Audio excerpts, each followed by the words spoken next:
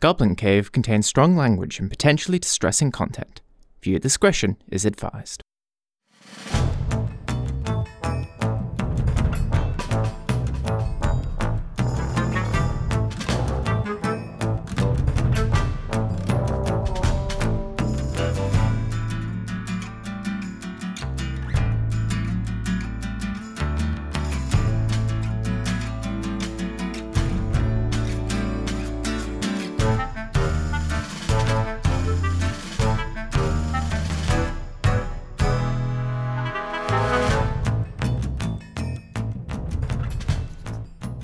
Right. Chaos before we even started. We've not started yet. Cool. So, let's start, I guess. That's going to be actually where we start. That's the start now. Moment. That's the start now. That's the start. Just let's start now. No.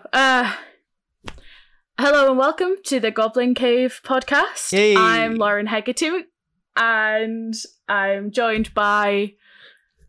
Hi, I'm Jack McAdam. I am also a member of the Goblin Cave family. We're both here with... And I'm Sebra Manute, currently speaking over two people who live in a different city than I do, because COVID. Because COVID, and This because... has been filmed in COVID conditions. because Seba's far more talented than either of us.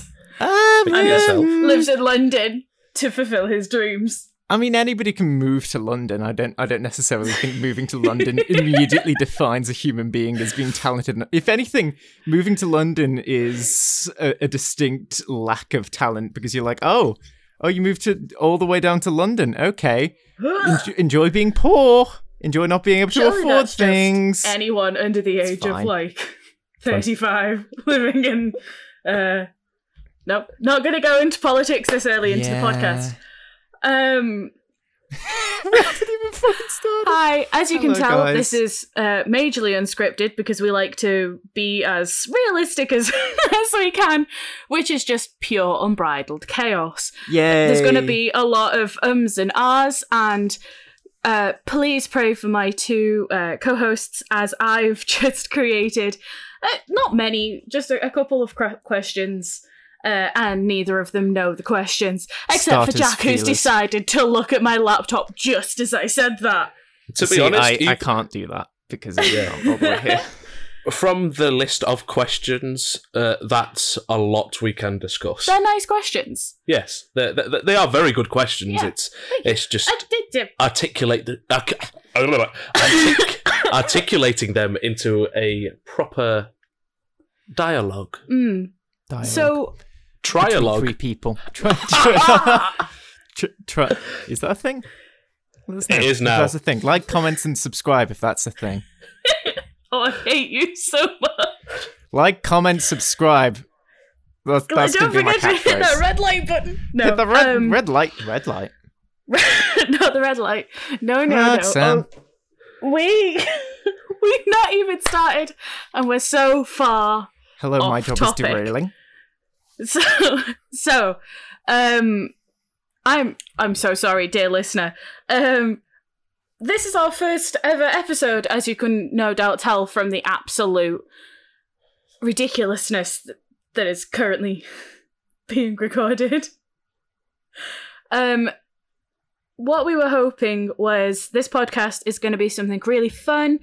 It's going to be very much fantasy based. I personally wanted to create something that would open a really big dialogue around fantasy, because I think that it gets quite a bad rep sometimes. And these two amazing, wonderful people that I love more than life itself basically just yes-anded me and then created a whole host of other stuff that I was never clever enough to come up with. So it's going to be really good. I hope. Yeah, it will be fun. It'll be fun. Just gonna have a chill little discussion about fantasy stuffs, the goods, the bads, the ins, the outs. So I figured we'd kind of go into this one a little bit easier, basically, I thought what would be super fun is an introduction to us and our introductions and thoughts about fantasy in all different types of media. So, basically, my first question was, what was your first fantasy, memory? What was the first thing that you kind of inhaled as a child that took you down this path of fantastical beasts? And where to find them? And no. Hey. No. Not that one. That one's We don't banned. bring up cash grabs. We don't Spoiler bring up, alert. we don't bring up that. It wasn't that Harry writer. Potter. No, we do not. I have an idea. If I shall go first. Go on. Do you have an idea? You take the floor. Okay. So the first sort of memory of not science fiction, fantasy. It's because what I'm going to say is science fantasy, and I know both of you will know where I'm going with this. Mm-hmm.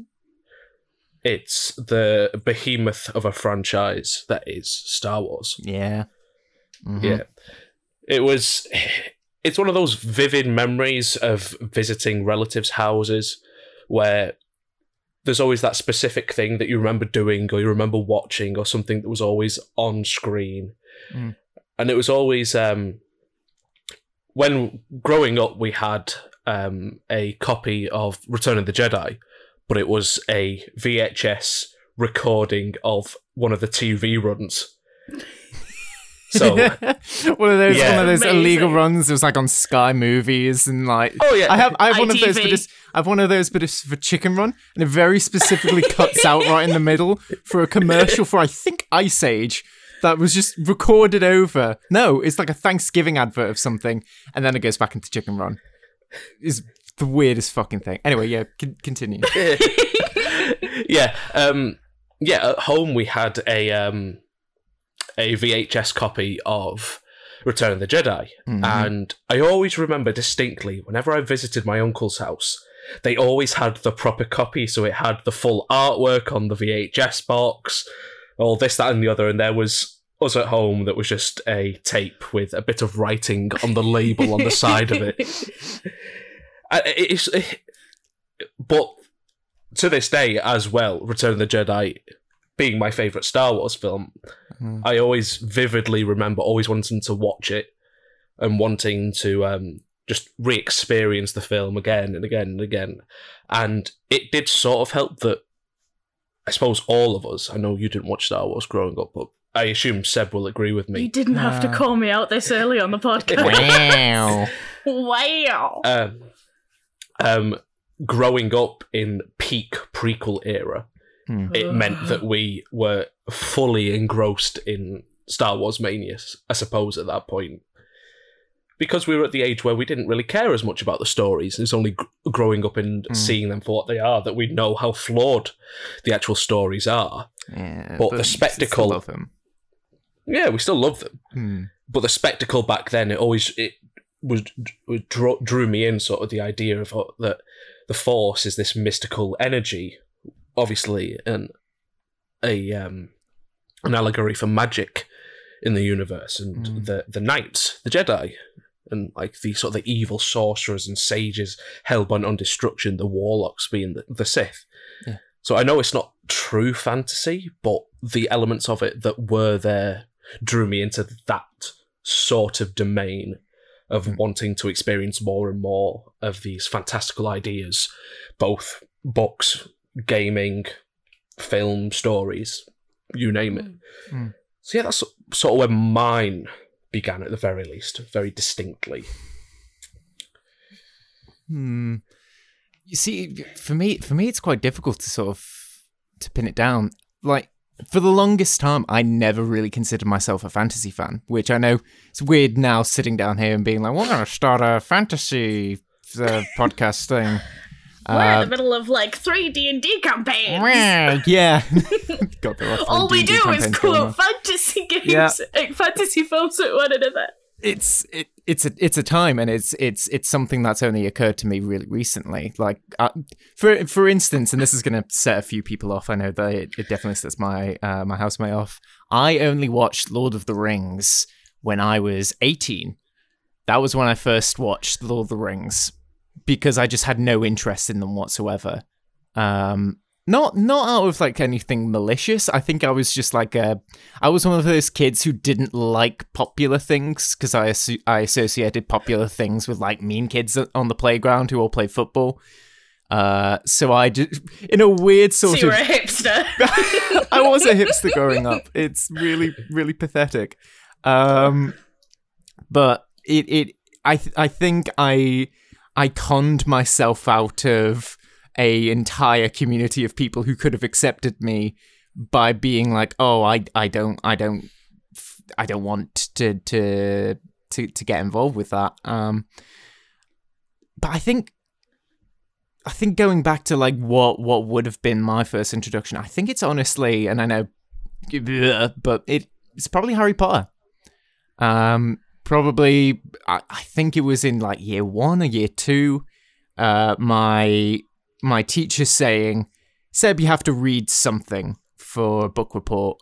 And me being a shitty little kid who hates to read, I still don't read very much now. I looked at the bookshelf and said, I'll pick this one. And it was Philosopher's Stone. And I remember... That's a, like, hefty book for such a young child to read as well. To be fair, it's like, looking back, it's only like 114 pages. So, like, it's not bad. And I was quite an advanced reader for my age. I just would be reading non-fiction books, like horrible history books, or even just reading out of an encyclopedia. So, for me, it wasn't a case of, like, it being too advanced or anything, but it was just that it was just like a fluke of just, I knew that my sister was into them, so I decided, I'll read this book, and really, really enjoyed it. Ended up then reading the second book many times. That ended up being my favorite one, and I think and the weirdest thing is that I never really associated Harry Potter with a wider branch of fantasy. I never associated, when I finally watched Star Wars, I watched Star Wars when I think I was 8 or 9, after like kids on the playground just couldn't stop talking about it, and I was like, okay, I can see I've missed something, I'm going to go and look into this, and then got really into Star Wars. But again, I never associated that with fantasy. There was always like this divide that I feel like growing up, I just avoided fantasy, stuck with sci-fi stuff. I decided at one point I was into sci-fi stuff, not realizing, of course, Star Wars is a science fantasy thing. And being very adamant, I didn't like fantasy. I'm not about fantasy, witches and wizards and stuff. Only Harry Potter, and then nothing else. And yeah, it was kind of defining. But then now here we are, 3 D&D campaigns in. Oh. Yeah, that's my spiel. What about you, Lauren? What was your introduction? You can't just ask us these questions and not expect them back. That's not how this fucking works. I've made a mistake. Well, because I think mine was... I was reading books very young, and my mum used to read me books, and one of the ones that she used to read me was... it feels so childish to say, but of course it was because I was a child. The Magic Faraway Tree by Enid Blyton. So I loved The Famous Five, which was fiction, but not fantasy. But then The Magic Faraway Tree was these kids could go to a tree and climb up it, and there were these amazing, ridiculous wee characters there, like Silky the Fairy and Mr. What's-His-Face and... What? Why am I now only 24 years old understanding that the Magic Faraway Tree is just the world tree? That's why there's different lands at the top of it. Yeah. Every time you climb it, there would be different lands. And one of the things that, of course, because food, I guess, one of the things that I always wanted to try was there were these like biscuits that you could bite them, and then it would feel like it was expanding in your mouth to the point that it felt like it was going to pop, and then warm honey would fill your mouth. And they sounded amazing. And also I wanted to go on the slide down the Magic Faraway Tree. Well, you've been on Nemesis, it's fine. It's fine. It's basically the same. pretty much the same thing. You know, Alton Towers, Magic Faraway Tree. Enid Blyton knew what she was doing. But it was that kind of like child. So like that. I used to read like just ridiculousness, really, like the Spiderwick Chronicles and the Snow Spider trilogy was another big one. And then I think the point where I realised that I was into fantasy was Merlin 2009. Merlin. That is a callback. Right? I completely avoided the Merlin train. Like, I only first watched an episode of Merlin when I was at university, and I was shown it by my then girlfriend. And I was just like, wow, production quality on this one is... 10 out of 10. Look at those graphics. Look at those graphics. It was... but it was... Because the thing is, as well, is that at one point, iTunes did the 12 Days of Christmas, and you could get one thing free every day on iTunes, and one of the things was the first episode of Merlin. So I know the first episode of Merlin word for word, because I watched it, and watched it, and watched it, and genuinely... As a podcast episode. What? It's just you reciting the script of the first episode of Merlin. Future podcast episode is just a one-woman show as the first episode of Merlin. A dramatic retelling of episode 1 of Merlin from the BBC. This is not the Goes Wrong show. But it was that thing, and because I remember the curse where she was like an eye for an eye, a tooth for a tooth, a son for a son, and then she just went off. Spoilers. This is the first episode, my guy. And then Spoilers for a rendition. 2009 BBC show. But yeah, it was that kind of thing of like, I read a lot of fantasy and stuff, but then Merlin and also Stardust, they were two real big, heavy hitters. And of course, Harry Potter. I know, please do not fund that author. Just don't, but it was something that got me into fantasy. That's just, you know. Well, I think the thing with Harry Potter is, like, as an entity, and I've had these conversations a lot with my housemate, is that Harry Potter is just such an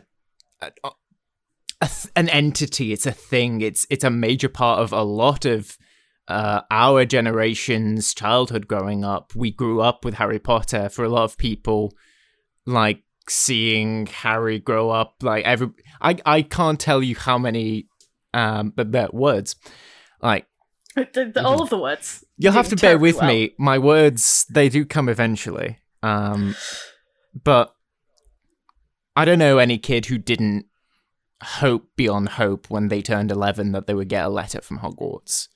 I don't know any kid who doesn't at least know Harry, Ron, and Hermione, or Expelliarmus. Yeah. I don't know any kid growing up around our age who a part of their life wasn't somehow touched by Harry Potter, even in an annoyed way, in a like, oh, well, everybody likes Harry Potter, I really don't. Like, it's so ubiquitous. You can't get away from it.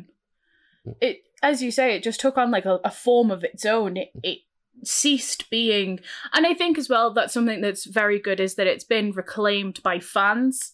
There is a lot of kind of AU stuff that's out there, and stuff that I now treat as canon. I'm like, yes, 100% this is what happened. But like, that's the thing with our generation as well, is like, I'm very sadly one of those people, like, I know what my Harry Potter house is, but I do not know my blood type. Like, that's the same with me. I need to get that checked out. Like, comment, and subscribe for Seb's blood type. But yeah, like, because I'm devastated to be a Gryffindor. I have tried repeatedly to not be a Gryffindor. I'm proud to be a Hufflepuff. Fuck you.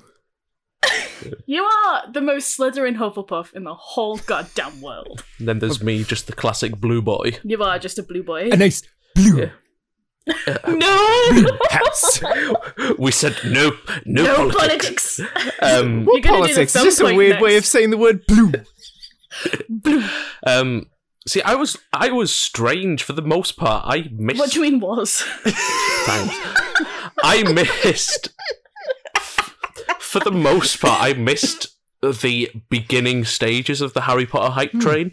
Oh, I was in reception. We were playing Quidditch on the playground. Like, we were that sad. Shout out to Nathan, Kate, and Ben. I watched the first 3 films, but I haven't read the first 3 books. It was only after watching the 3rd film that I was like, right, yeah, I'll read through the rest of the books. Managed to get through them. I say managed, they were pretty good. That's so strange. Yeah. But yeah, like sort of big time of their first sort of huge spotlight into the public eye with the films was very much, I was maybe a film late to it. So I only really started to enjoy them during Chamber of Secrets, which as a 8-9-year-old child is terrifying, by the way. I think Harry Potter managed to do something that not a lot of... Because it's teen fiction. It is. Like, it did something that not a lot of, like, YA fantasy does, where it managed to keep the hype train going. Yeah. Whereas, like, things with, like, The Hunger Games and Divergent and Maze Runner, they all, all had their moment and, like, exploded onto the screen. Yeah. They all fizzled out. Probably because it was a bit too dystopian and everyone was like, listen, life's shit, we don't need to be told that it's going to get worse. But Harry Potter just exploded. And it did. It became uncontrollable. I suppose to that end, the dystopian feeling, as Harry Potter progressed, it obviously got considerably darker. Oh God, didn't it? But the setting will have alleviated some of those fears with it. It's the world. You recognise the world. You recognise Hogwarts. You recognise Harry and Ron and Hermione. And even in the 6th book, in the 6th film, like, arguably the silliest of all of the fucking books until the end, where it is literally just a teen drama where it's like, oh, but does she love me? Oh, but Ron doesn't like me. Oh, she's been cursed. But who cares? Can't go out with my friend sister. That was the thing. It was like, yes, okay, this is like, teens are that ridiculous. I'm really sorry if you're a teenager listening to this. I'm not. I promise you're that ridiculous. Looking back on it, you'll thank us. You will.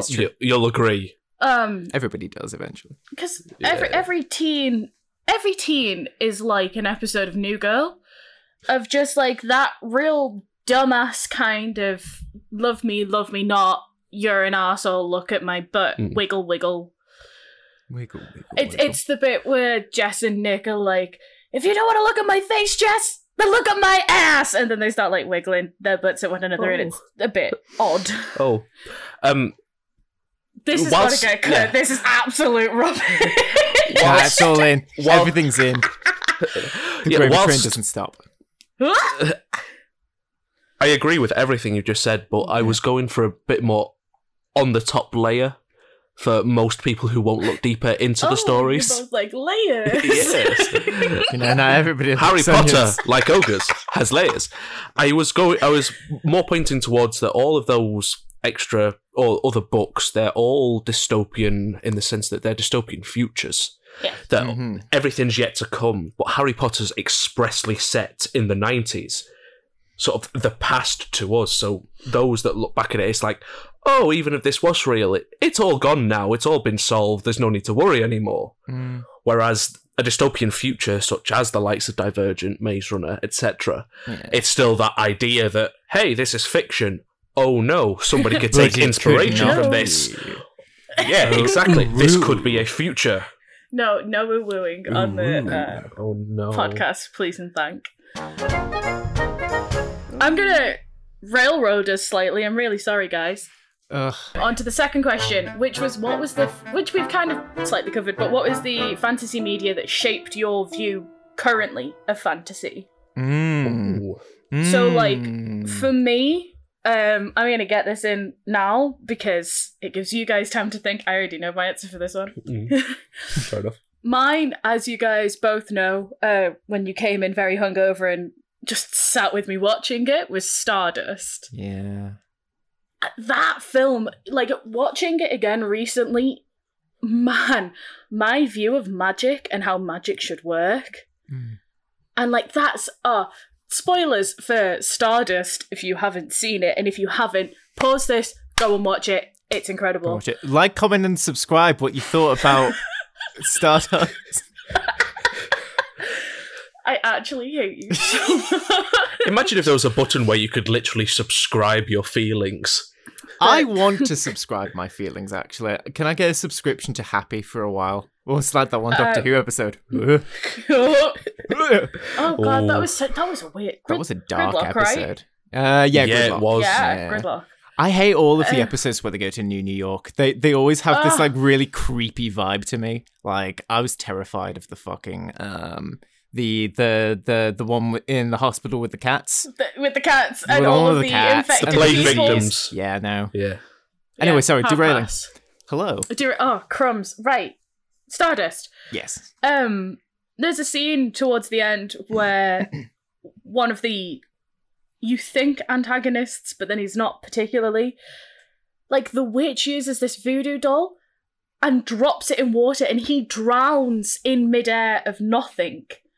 And it's incredible to watch, and I know for a fact that just kind of shaped my view of fantasy and how, because I'm writing a fantasy book, it shaped my view of how I want to write my fantasy book. I want to invoke those feelings of, holy shit, this is fucking cool to watch.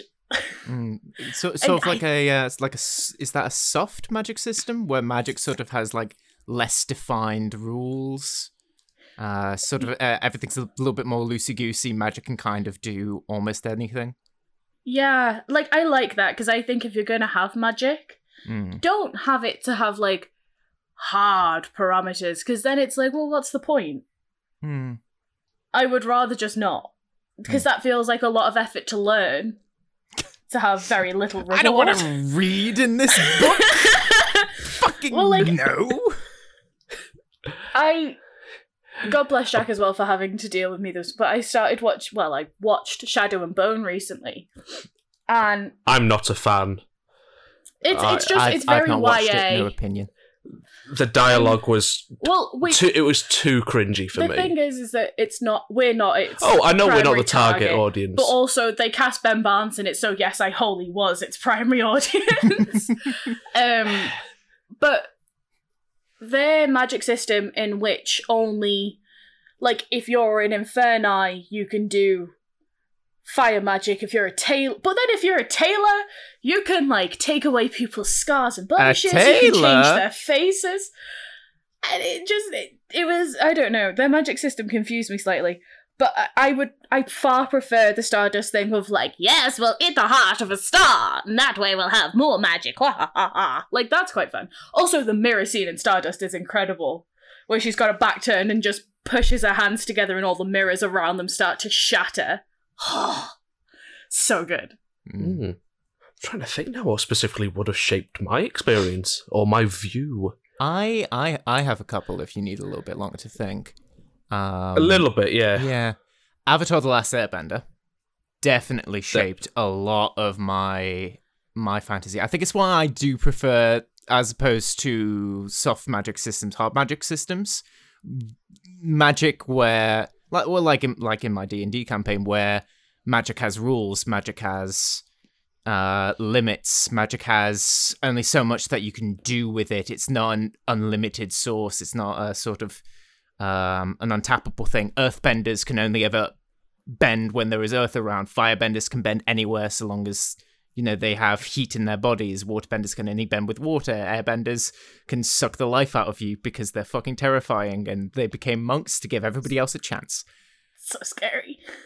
And the only reason why the Air Nomad Nation gets genocide is because they have the comet, and that's canon.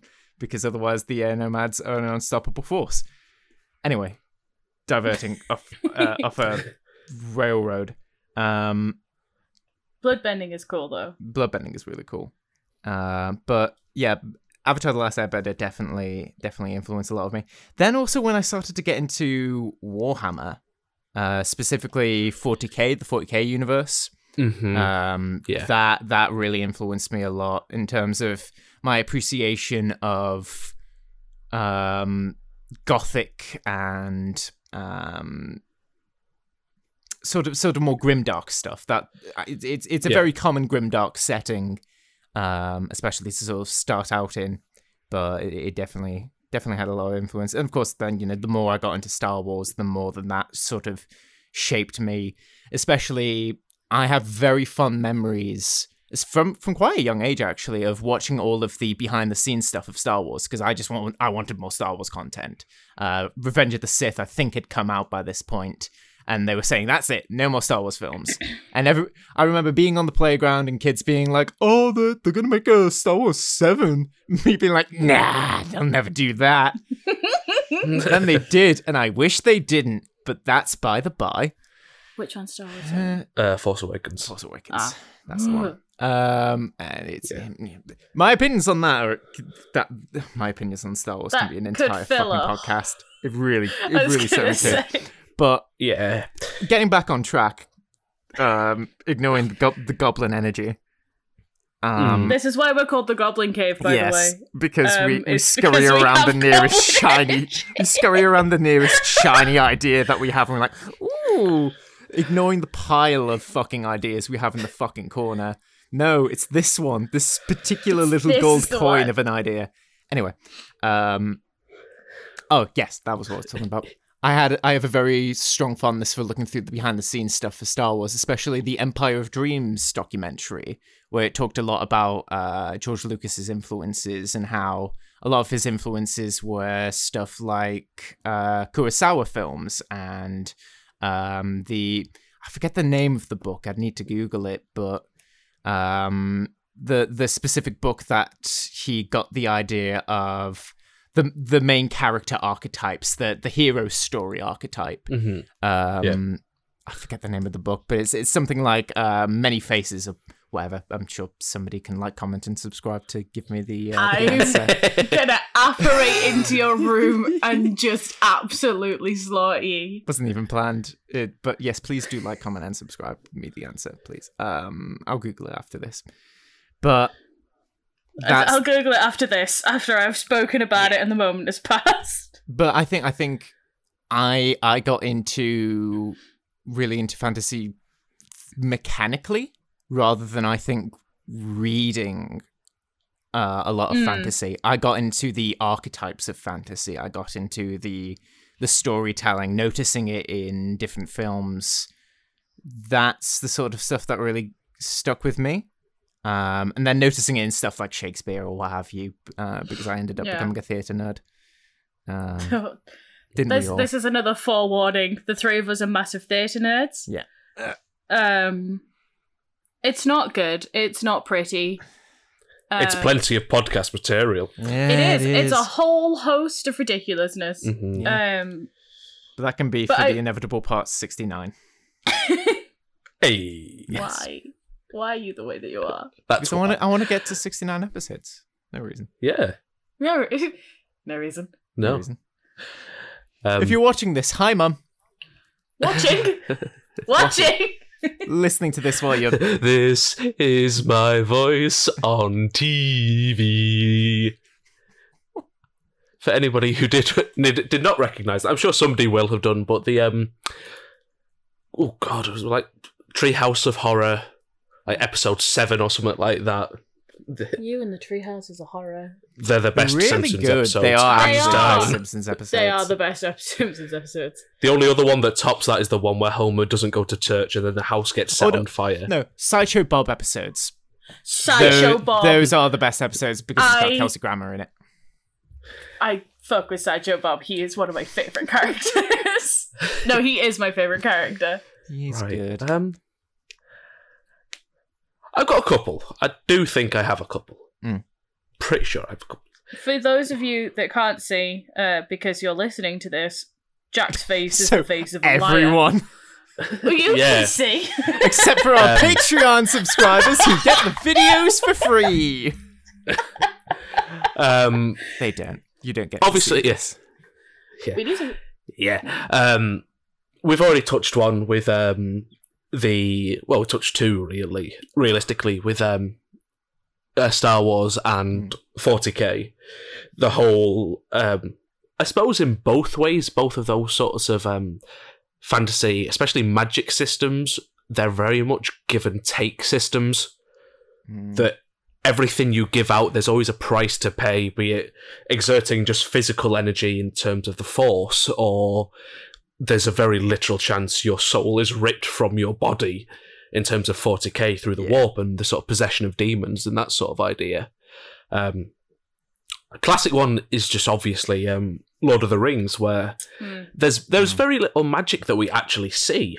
That's true. Which is the strange thing. It's behind it's sort of behind closed doors, especially in Gandalf is just tricking everyone. Yeah, He's not actually a wizard. He just he whacked just likes a rock weed. and its weakest point and was like, "Hark, the magic son." But especially in the original trilogy, it's not that they shy away from it. They realize that the magic takes away from the rest of the world, because magic in itself is such an interesting, and it's very much the eye-catching event of pretty much any scene it's in. And for example, the scene with the Balrog. If the Balrog wasn't so stunning, this huge demonic fire beast, the whole thing of Gandalf just being like, "I smash bridge you cannot pass," Haha, no. everybody be like, "Oh my god," everything would just still be on the Balrog. And I think that's sort of the storytelling, like you mentioned, Seb, the storytelling of fantasy. It's very central, especially to Lord of the Rings, over the action. Every action sequence, every combat sequence or magic sequence in the original trilogy of Lord of the Rings has a story point as opposed to glorified combat. Yeah.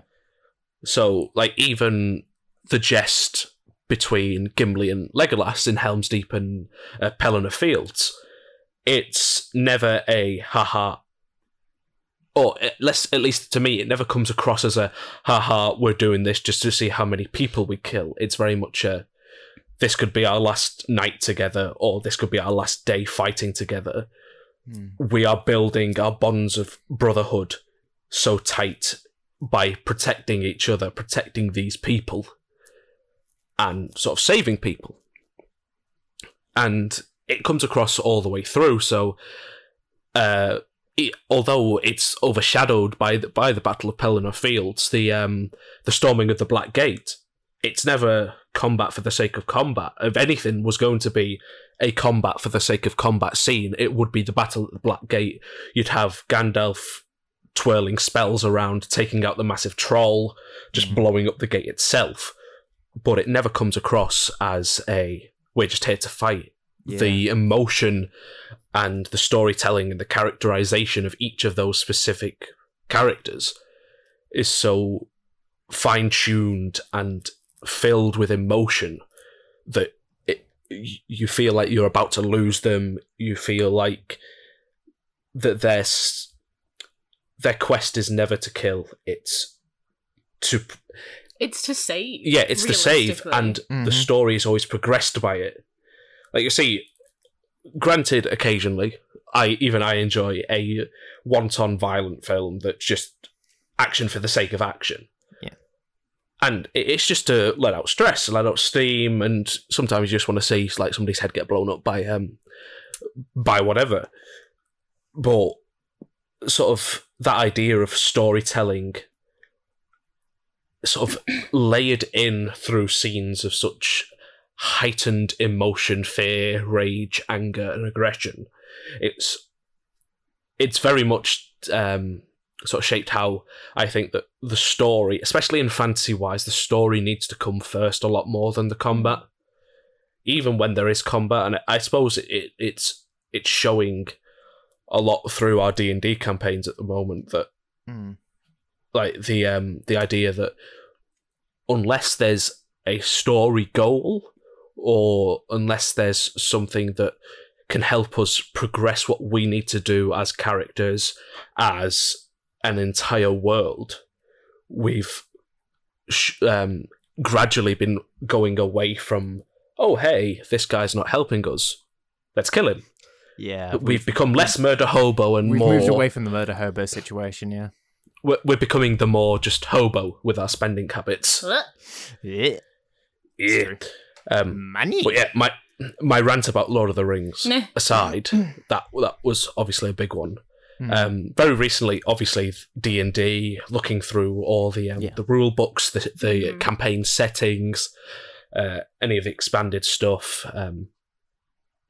Very much, I do see as fantasy now as like this story-driven, high magic, lots of sorcerers and sort of powered beings that even in a setting like they are, they're never deemed too powerful.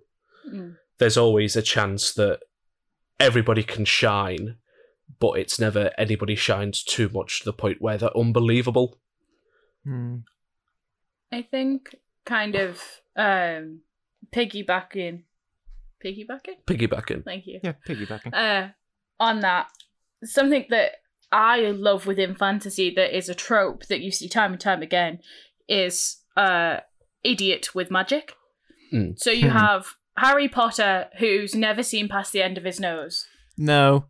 Like, that boy had no idea what was going on. There was a if someone Tumblr post hadn't I told found. him Yeah, God. about Voldemort, he wouldn't have known. Like, who's Voldemort? Shh. Oh God, cool. Okay, I'll not talk about it.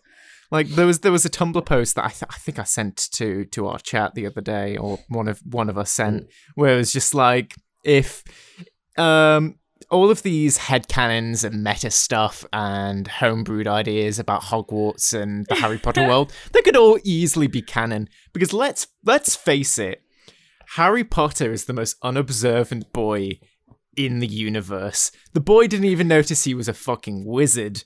Like he like chatted to snakes and was like, "This is fine."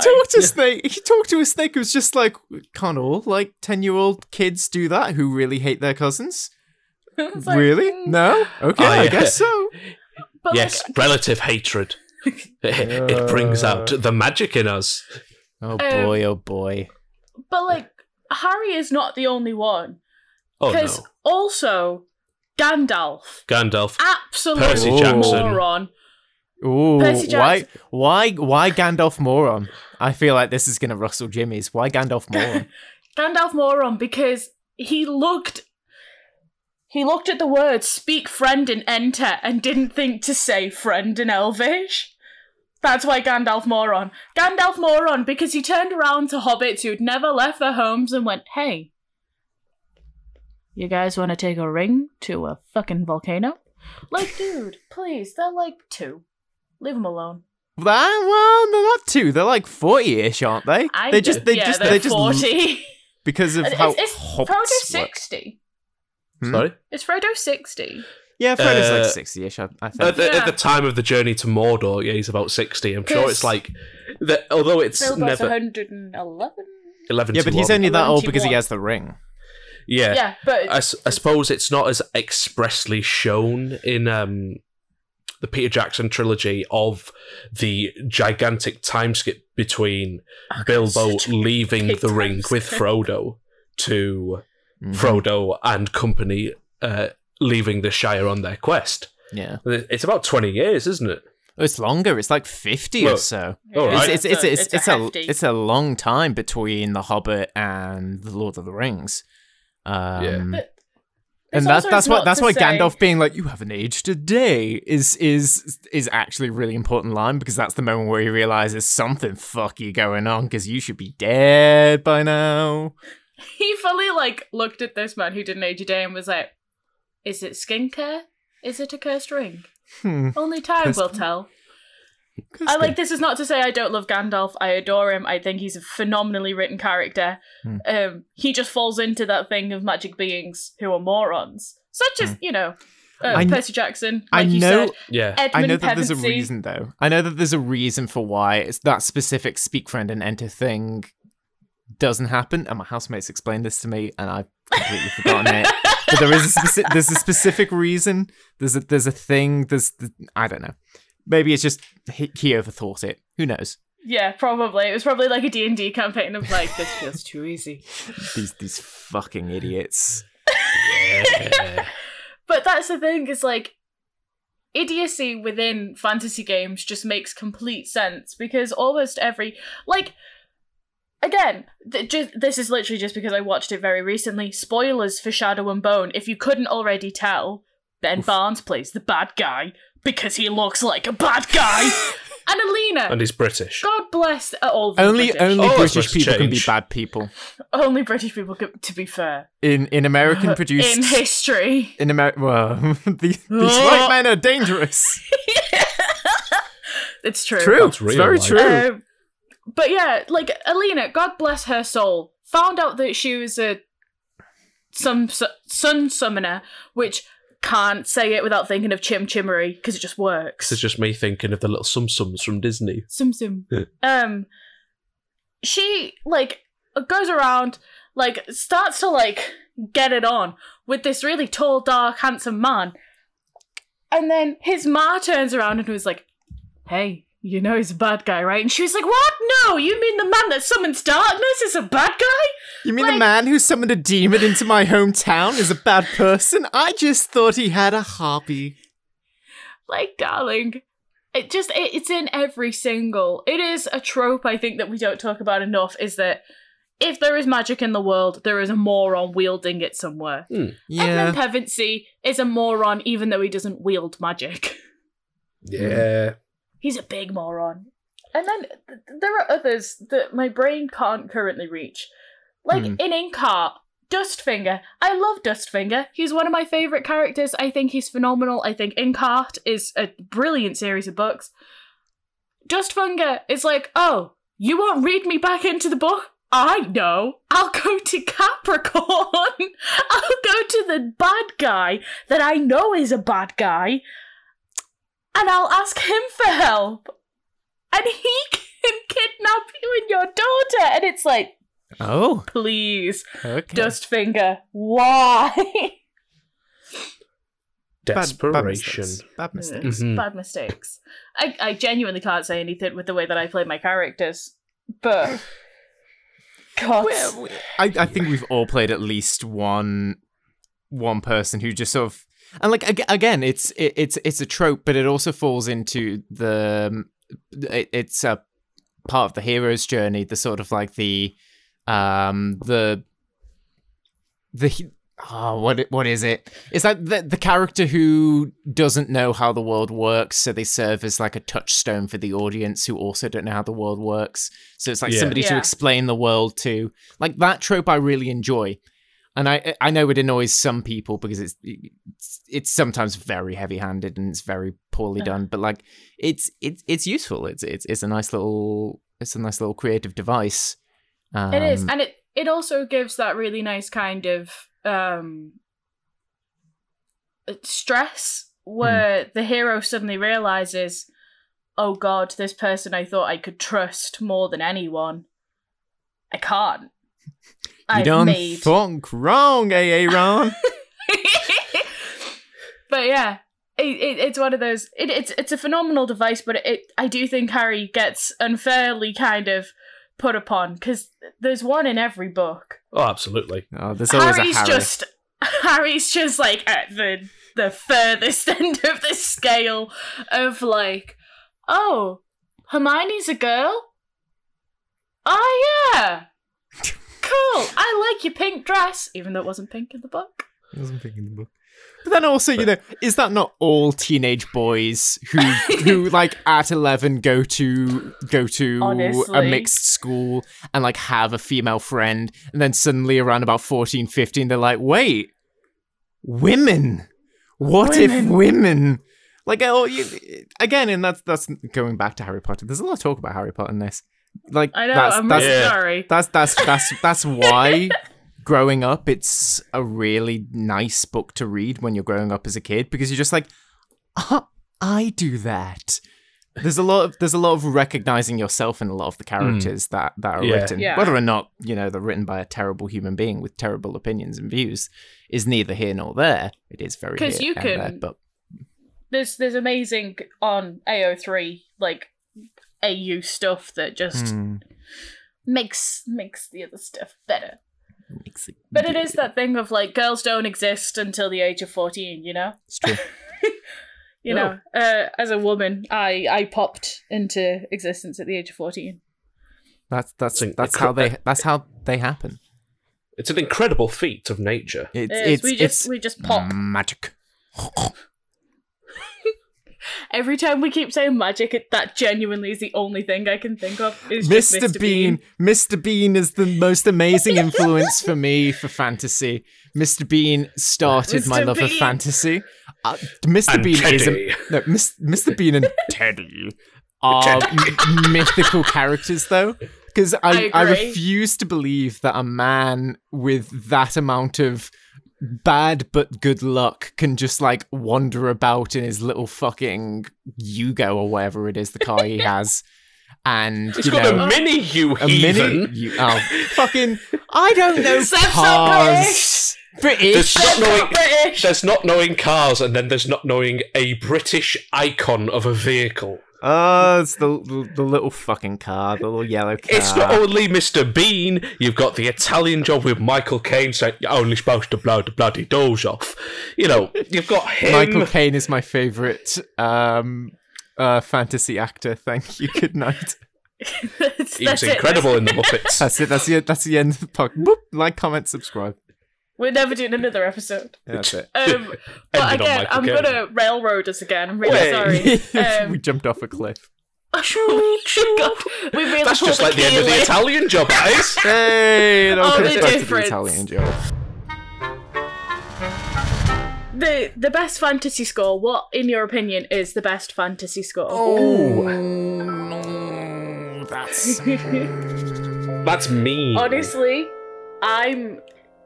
I have like two. I have two films that I think have got the most phenomenal scores. Is one of them Harry Potter? It is. One of them is. Are they both John Williams scores? Well, no. Well, this is the thing, because they kept changing the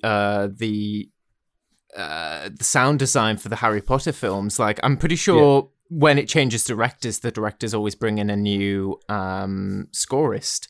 Scorist? Scorist? Composer. That's the word. Scorist. That's a thing, isn't it? But yeah, because they keep changing it. So I hesitate to say that Harry Potter has the best one because it's not consistent. While it's good, but they keep changing. It's specifically the Goblet of Fire. Okay. It is specifically I fight with that. Where they it's the bit where they go into Hogsmeade. And I know them, like, I can hear the music in my head, and I'm not about to, like, sing it out loud for the internet to hear. But that, and then also the Yule Ball, I love it. I think it's phenomenal. And then the other one is Howl's Moving Castle. Oh my god. That fantasy score is beautiful. And I love Howl Pendragon. I love them with all of my heart. Yeah.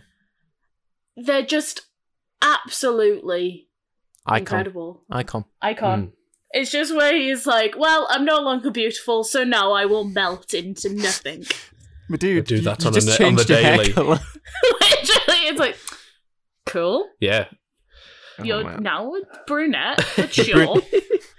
That is the reaction to becoming a brunette, though. You're just like, well, I'm just gonna top myself. That's it. I'm sorry. That's how we three as brunettes. Yeah. The three of us being naturally dark-haired. Laterally dark-haired. Laterally dark-haired with a scorers. Yes. Incredible. Today's word this is going to be on the internet. This is going to be on the internet. Wow. Forever. Consistently, I'd say John Williams doing the Star Wars soundtrack. Yeah. There are certain things, as much as I do think Attack of the Clones is the worst of the prequels. It's got some banging music, though. But I know it's going to sound proper cheesy and everything, but the theme for Padme and Anakin is a top-notch piece of music. Across the Stars is one of the best love themes actually just designed. That's the one. Words! Because it has, although it's because of the points in the film where, specifically, I'm thinking the arena on Geonosis. It has the points where the big bass drum comes and more of the deeper tones start to come through, but it always shifts back to the lighter, more ethereal. It's probably the best way to describe it in a sense. I've very fond memories of that soundtrack because my dad gave me, when I was like 9, 10 maybe, gave me his iPod Classic. Like the one of the first ones where you could actually choose the music. It wasn't like an MP3 player, and back then that was a massive fucking thing. Everybody was like, "Whoa, you could like choose your own music there." Whoa, dude. Whoa, dude. Hey, bug dude. Otto. Whoa, hey, Windows. I can't afford this place. That's everyone under the millennials age of 40 be like, in the UK. wow. But wow, relatable. Window tax. I Is this the Georgian era? Oh man, window tax.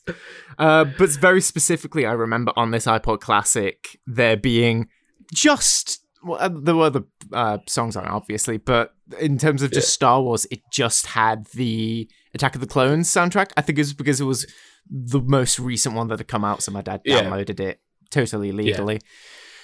And there's no proof put that he it on didn't? there. And I just remember, and this is a very specific memory, constantly going through specifically the Geonosis battle music and just imagining my own Star Wars battles in my head. Of like using that as like a backdrop to it, and sort of like absolutely. And I think that's where a lot of my fun of, you know, creating imaginary worlds came from, of like running around with my iPod Classic playing, pretending to be in this fantasy other world. That's very cute. It's very adorable. But for me, as a kind of like what's the best fantasy score, I would probably also say Star Wars. But having now listened to Lord of the Rings, to be fair, Lord of the Rings is a fantastic one. Howard Shore. I was so surprised that you didn't say Concerning Hobbits. Oh no, I was going to move on to that. Oh, sorry. Yeah, Concerning this Hobbits. is the only piece of music that will make Jack cry. It's just beautiful. The tin whistle in Concerning Hobbits makes me feel emotions. He genuinely wells up. There's also, as much as I love the entire soundtrack, Concerning Hobbits and The Charge of the Rohirrim in Return of the King. The goosebumps I get seeing that scene. The orc music. The orc music just slaps. Yeah. Just hits different. I think it's just... I know it's because it's... they've just reused the theme for Rohan in The Charge of the Rohirrim. I think it's just the Rohan music that gets me as well. There's something about just the way it hits. It hits different. Just hits the vibes. The vibes are just the vibes. I've got a bit of a weird one. The boys in charge of the Rohirrims. Yes, me and the boys rocking Summer up for the charge. 2021 vibes. I have got a bit of a weird one, and I know you hate the film because it's so cheesy. What? 1991, Robin Hood, Prince of Thieves, starring Kevin Costner. I don't hate it. No. I just don't love it. Shout, actually. That's got some good music in it. For listeners who haven't seen it, although I expect they'll have seen very specific... Watch it, it's great. It's got Alan Rickman in threatening to carve Kevin Costner's heart out with a spoon. Top notch. Don't we all want to? Top notch. It's worth it for Alan Rickman and for Kevin Costner clearly phoning it in every fucking scene that he is given up completely for the entirety of that movie. He's just like, wow, they're gonna start executing people. That's horrible. Like, it has the same energy as that horror film where it's like, they're eating her. Trolls 2. And then they're gonna eat me. It has like similar vibes. Yeah, it's that time sort of peak Christian Slater era as well. Early 90s. Christian Slater in that film is uncomfortable. Yeah. Yeah. He's just an uncomfortable He is. actor. Like, perfectly cast as Jason Dean in Heathers, and then from that point on, everybody was just like, "Oh, so that's okay. That's Edgy straight teen. then. That's okay. what you do. Yeah, that's you what talk you do. about chaos killing the dinosaurs, darling, and killing high schoolers, but that's it. That's That's range. Cool. That's range, baby. Yeah. That's range, baby. Yeah. But specifically, there's the very. It's in the opening credits when it's going through Oh, crumbs! the equivalent. Music. Yeah. I'm so sorry. The equivalent of their hashing up of the bio tapestry, telling Robin Hood's tale instead of the Battle of Hastings, etc. The music over that, if you haven't heard it from Prince of Thieves, you may have heard it from the classic Disney advert of Disney DVD. Bring Voiced your by Matt Berry. bring your favorite classics home with you on Disney DVD. It's the brilliant music that's behind that. Oh, I know which one you mean. You know exactly what I mean. Yeah. And it's great. Oh, man. But it's just the fact think of what he says. it's Prince of Thieves, but Disney thought, yes, we're going to use Robin Hood's music to advertise Beauty and the Beast, Snow White, and other priceless classics of our animated age. That's actually a good point. No, just going back to like fantasy influences, just Disney in general. Just Disney. Just Disney. Yeah. Because like Disney honestly, was a massive one. Disney and Shrek. Shrek. Like, I know that sounds super dope. Okay, I'm but changing my answer. Shrek. Best fantasy soundtrack, Shrek. All of them. Just all of the Shrek. Or Shrek. Shrek. Including the musical? Yes, Shrek of the course. musical is a banger. Right. I'm really sorry, listeners. Super quick. Who I'd Be from Shrek the Musical has no right on God's green earth to be as phenomenal as it is. Into the skies I'd throw it, the stars would do the telling, the moon would help the spelling, and night would dot the I's. They were like, we're going to take Ass a poetry. story about an ogre and then write this phenomenal song. They almost went as hard as Phil Collins on Tarzan. No one went as hard as Phil Collins on Tarzan. Disney turned around to Phil Collins and said, "Oh yeah, Phil, we just need like a nice little ditty for our Tarzan thing." And Phil Collins just went, "Oh man, I'm gonna give you so much shit. You're gonna be fucking. Oh, they'll make a musical with this one. I'll tell you that for free." It was like, it's the same as like Prince of Egypt, where it's like, yeah, so we're gonna retell the story of Moses, and he was like, interesting. So what I'm hearing Stephen is Schwartz was just the like, most heart-wrenching score you've ever heard. "I'm gonna make it brilliant." Oh, what? So the shepherdess. Oh, it's so good. Oh, there was another one. Oh, I just had it in my head, and then we talked about Phil Collins, and I got excited. Music scores or Disney? We've gone so far off tangent. Disney scores specifically. Yeah. And it was carry on. It'll come back to me. Atlantis, Treasure Planet. Fucking Treasure Planet. That underrated Treasure film. Planet. If you've not watched Treasure Planet, please go and watch it because it deserves to be watched.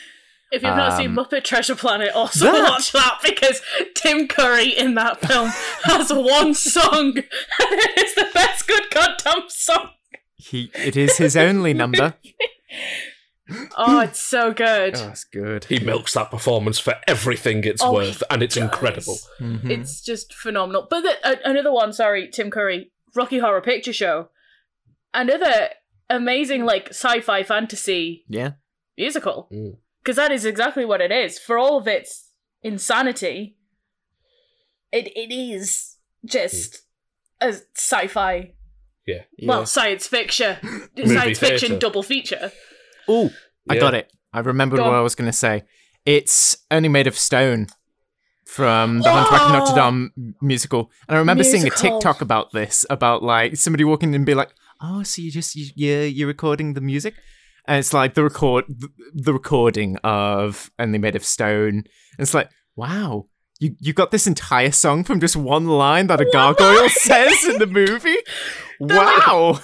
One of the most annoying characters says, Oh, We're only made of stone. That song is so good. We just thought that you were made of something stronger. Like, because I do remember like watching that as a kid and like hearing the gargoyles say that and being like, wow, that's a really good line for this film. Wow, that's really cool. And then hearing it in the musical and being like, they said the thing. It is absolutely phenomenal. But we've done that thing again. What? Where we've completely gone right off We've script. just key-lift off a cliff. I'll bring it back, actually. Go on. Heading away from films. Okay. The Skyrim soundtrack. Oh yeah. Dovahkiin Skyrim is a good soundtrack. And then there is the classic gaming icon of a piece of music that is One Winged Angel. Oh. From Final Fantasy VII. Well, Final Fantasy has just always had amazing, iconic music. Like, it's embedded itself into gaming culture as being incredibly diverse with its range of music, with its soaring scores, really quiet moments like Eris's death theme. Oh, spoilers if you haven't played Final Fantasy VII. Sorry. If you haven't played this 20-year-old PS1 game, Came out when I was born. Some shit happens to Eris, and let's just say that you can't use a Phoenix down to revive her. They are unalived. Yes. Unalived. But I suppose it's one of those. If we're going to gaming, the best soundtracks usually are those that are predominantly the seminal single-player experience. So, like you say, The Witcher has got a great soundtrack because it needs it, because you're going through story moments. Final Fantasy, obviously, all of them are just incredible single-player games. Apart from is it Final Fantasy 14 that's the online one? Yeah, that's the one that's online, which apparently is quite good. I've heard it's quite good. It wasn't when it's thingy, but they literally rebuilt the world. Well, made it good. They do that a lot with MMORPGs, though. Like, I remember when the Star Wars MMO came out, and it was trash, and I was so excited for it. I'd asked my parents for it for Christmas, because this is, back before it was subscription service, free to play sort of situation. Yeah, it was 2011 it came out, wasn't it? Yeah, 2011. It's been out 10 years. Yeah. And my God, it's changed in the 10 years that it's been out. And it happens a lot with MMORPGs, because all of them have tried, obviously, to copy World of Warcraft, and some of them are way more successful than others. Like, I'm trying to think of one that was successful. To be honest, Old Republic now is... The fact it's still going means it has a great measure of success, especially with... I think that is down to the way they changed the format, that you can choose your companions' roles, making it a lot easier for a player to get through the story, which was the big stopping point for most things. ESO, Elder Scrolls Online, is another relatively successful one. They're still bringing out expansions. Let's not go about the other Bethesda online game. We'll leave that off the charts. The fallout from that one was bad. Ooh. So I don't play video games, dear listener. However, I can tell by pointed tones what that was supposed to mean. It was not good. I tell you what, although it's not fantasy, a great video game soundtrack, I'm just going to throw it out there. 2016, Doom. Yes.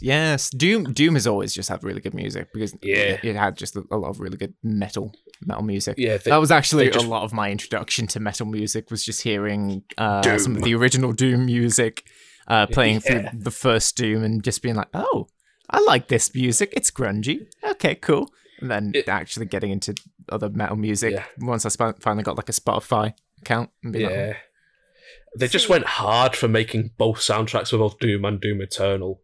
Like, they went hard. Well, so as I said, I'm not a video game player. However, one game that I have played is Undertale, which is fantasy. The music in that, like, one became so ingrained into, like, because like not millennial, not Gen Z, that kind of where we sit very uncomfortably generation. 95 to 2000, we're just like... Yeah. The generation we don't have a name for, but we don't want to be Zoomers or millennials. Yeah. Just kind of betwixters, I guess. Twixters. Twixters. Betwixters. Start hashtag Twixters, like, comment, and subscribe. No.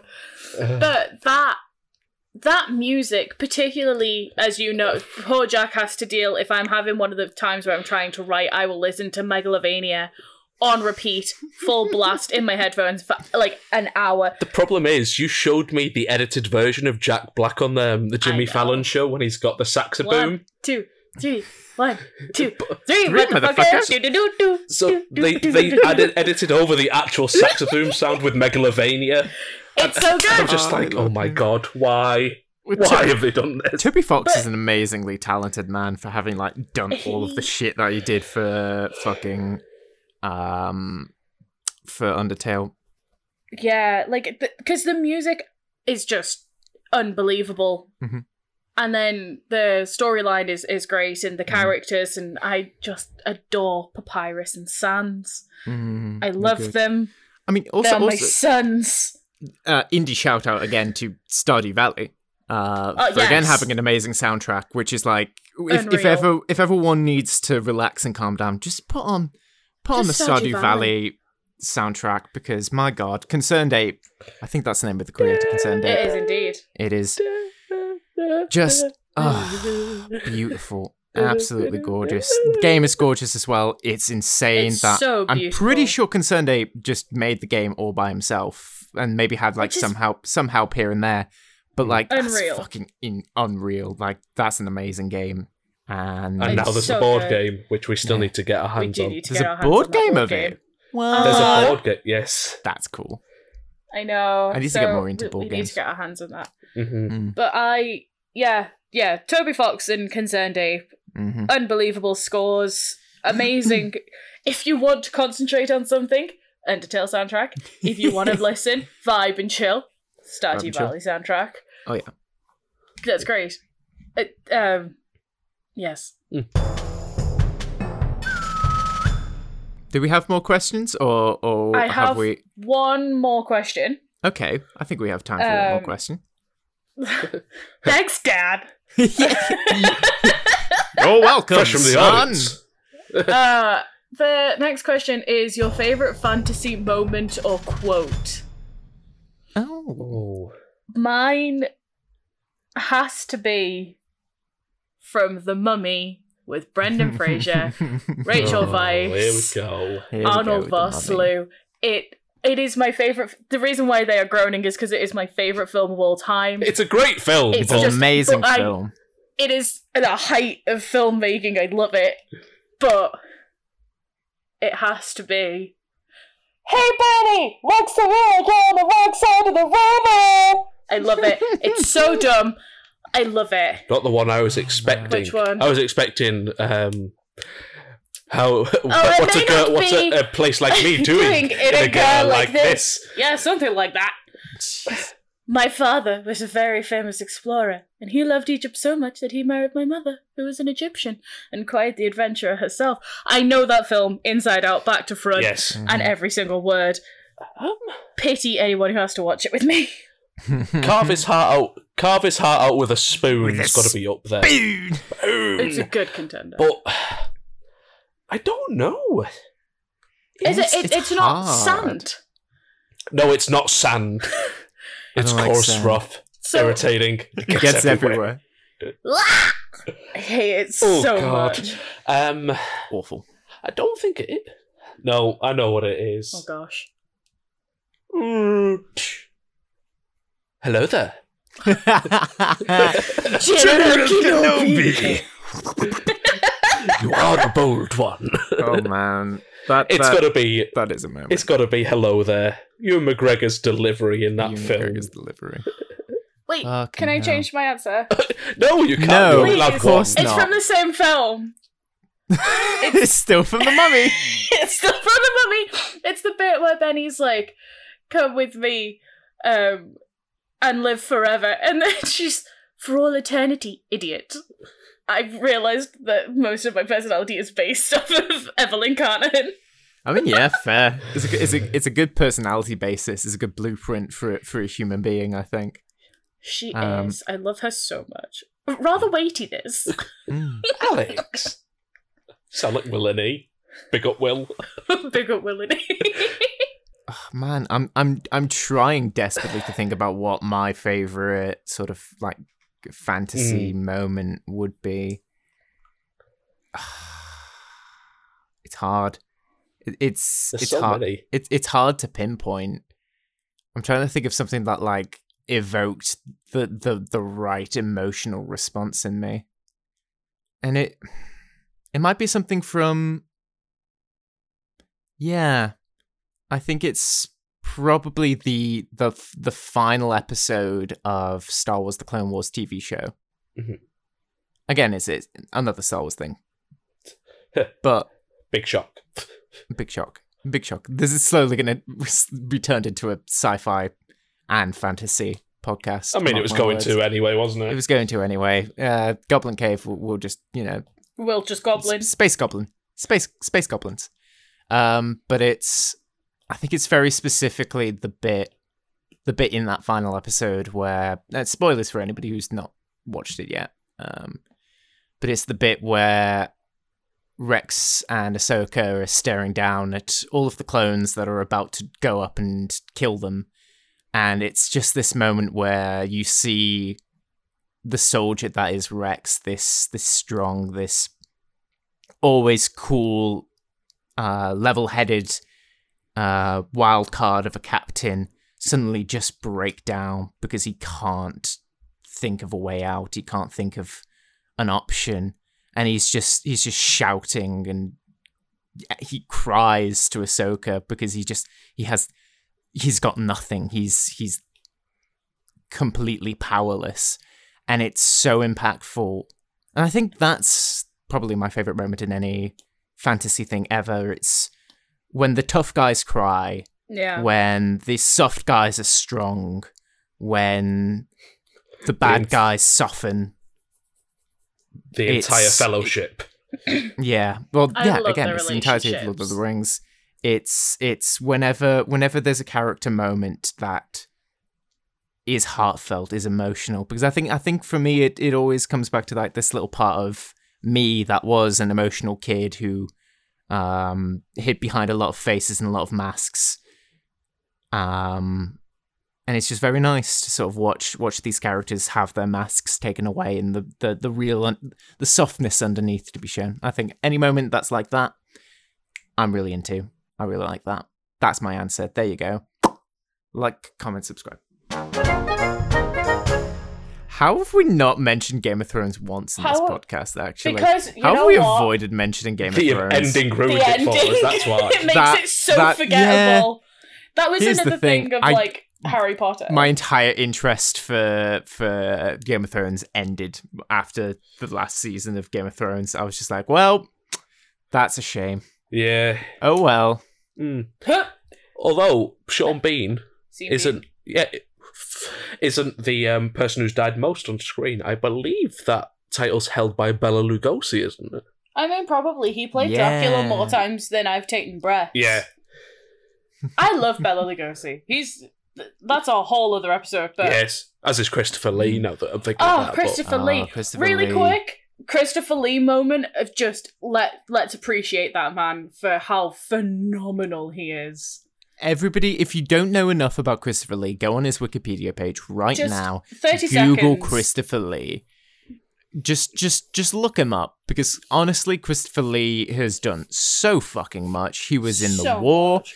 He was Dracula. He ended up being in the band. He had a rock band, a metal rock band. He was did in a Star great Wars. Christmas Lord of the Rings, album. obviously.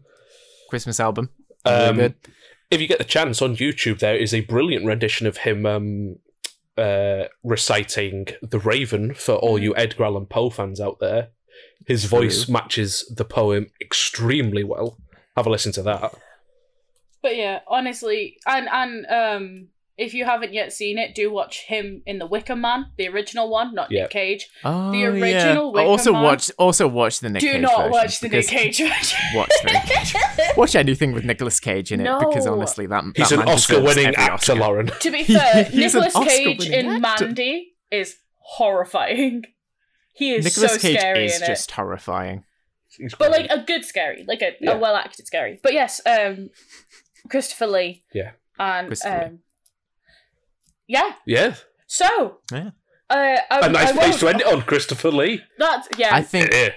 final thoughts, Christopher Lee. Final thoughts. Always Um, Christopher Lee. First I thoughts think- of our first podcast. Christopher Yeah. Lee. Christopher Lee. In conclusion, Lee.